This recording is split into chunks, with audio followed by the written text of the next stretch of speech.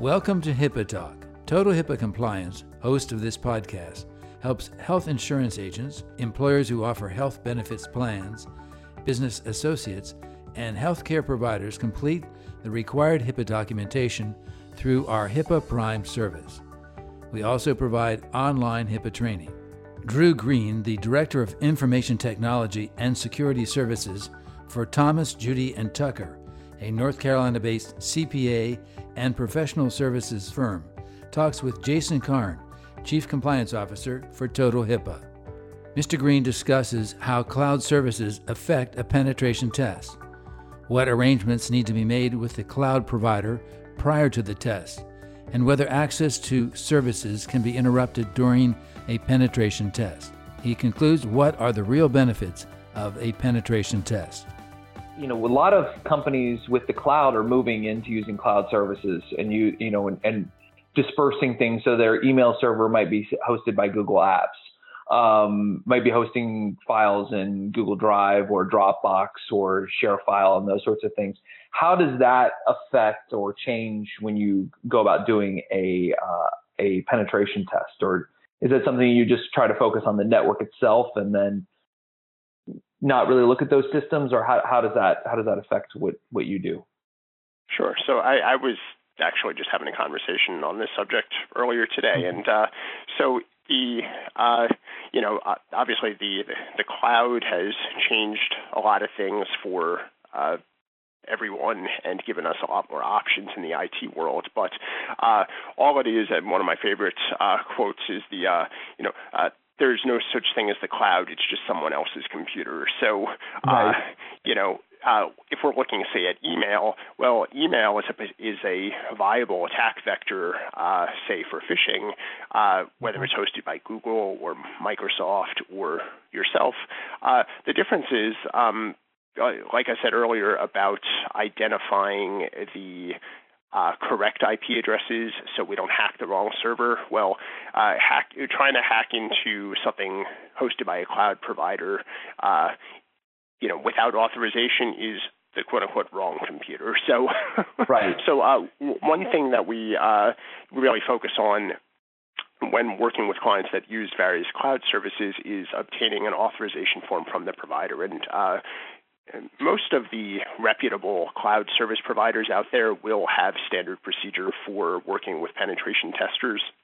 Okay. To get a sign off by the clients themselves and by the cloud provider, and you set a window of time that you'll be working and sort of the scope of the work. With that type of thing, you certainly want to work within the guidelines that they've set for us, but other times, maybe our client decides that they don't want to examine that scope. They want to just focus on the stuff that they have on site. And so really it's a service that we customize for each client. We recommend assessing every scope, every potential scope that there is for something to hack in, because I avoid your cloud-hosted email doesn't mean that the real bad guys are going to. But, right. Due to budgetary constraints and things like that, an organization might deem this particular vector as less of a risk, and so they would rather just focus on, say, the internal stuff that is hosted on site. So, long story short, we certainly work with cloud services when authorized by said cloud companies.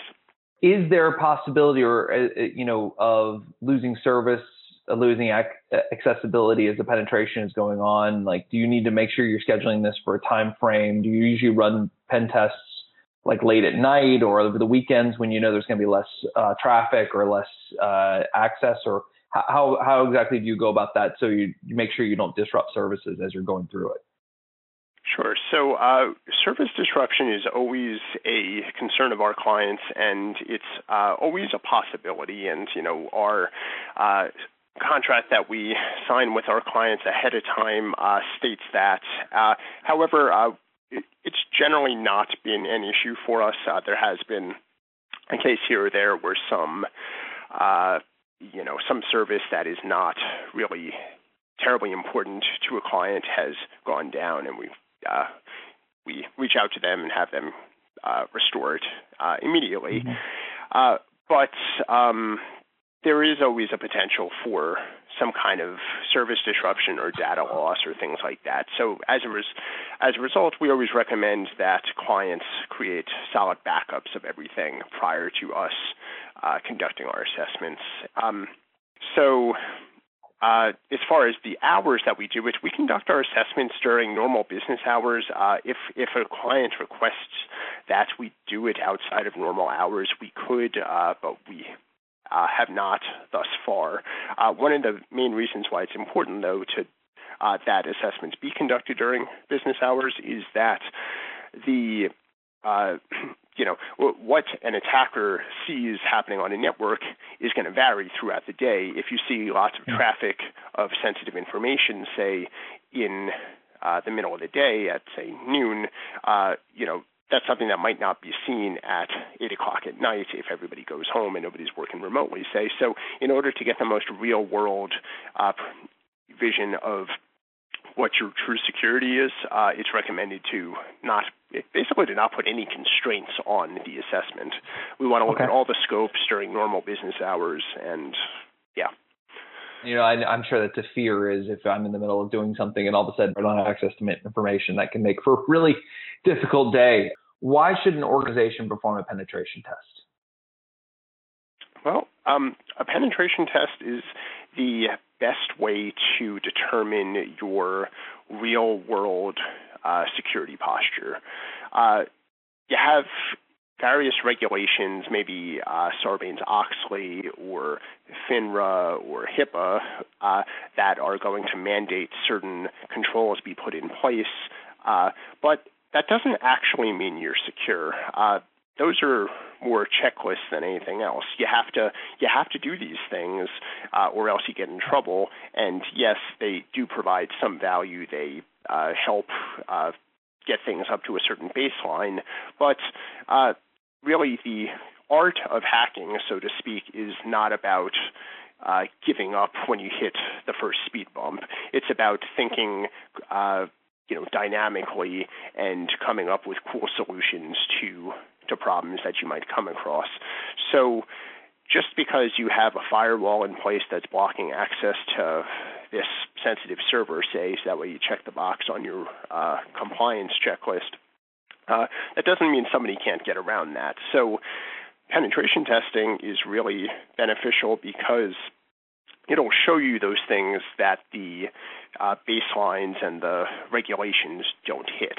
Also, a lot of the compliance guidelines are not specific about what types of controls are to be put in place or exactly how they are to be implemented. So you might check the box that says we have a firewall, but that doesn't necessarily mean it's configured properly. And so penetration testing is going to go in, and we're going to find if there's something not configured properly on that firewall, well, we use that to exploit X, Y, and Z. So it's really the most realistic view of your company's security. We hope you enjoyed this installment of HIPAA Talk. If you have any questions you would like to communicate with our experts, you can find us on Twitter at TotalHIPAA or our website, www.totalhipaa.com, or email us at info@totalhipaa.com.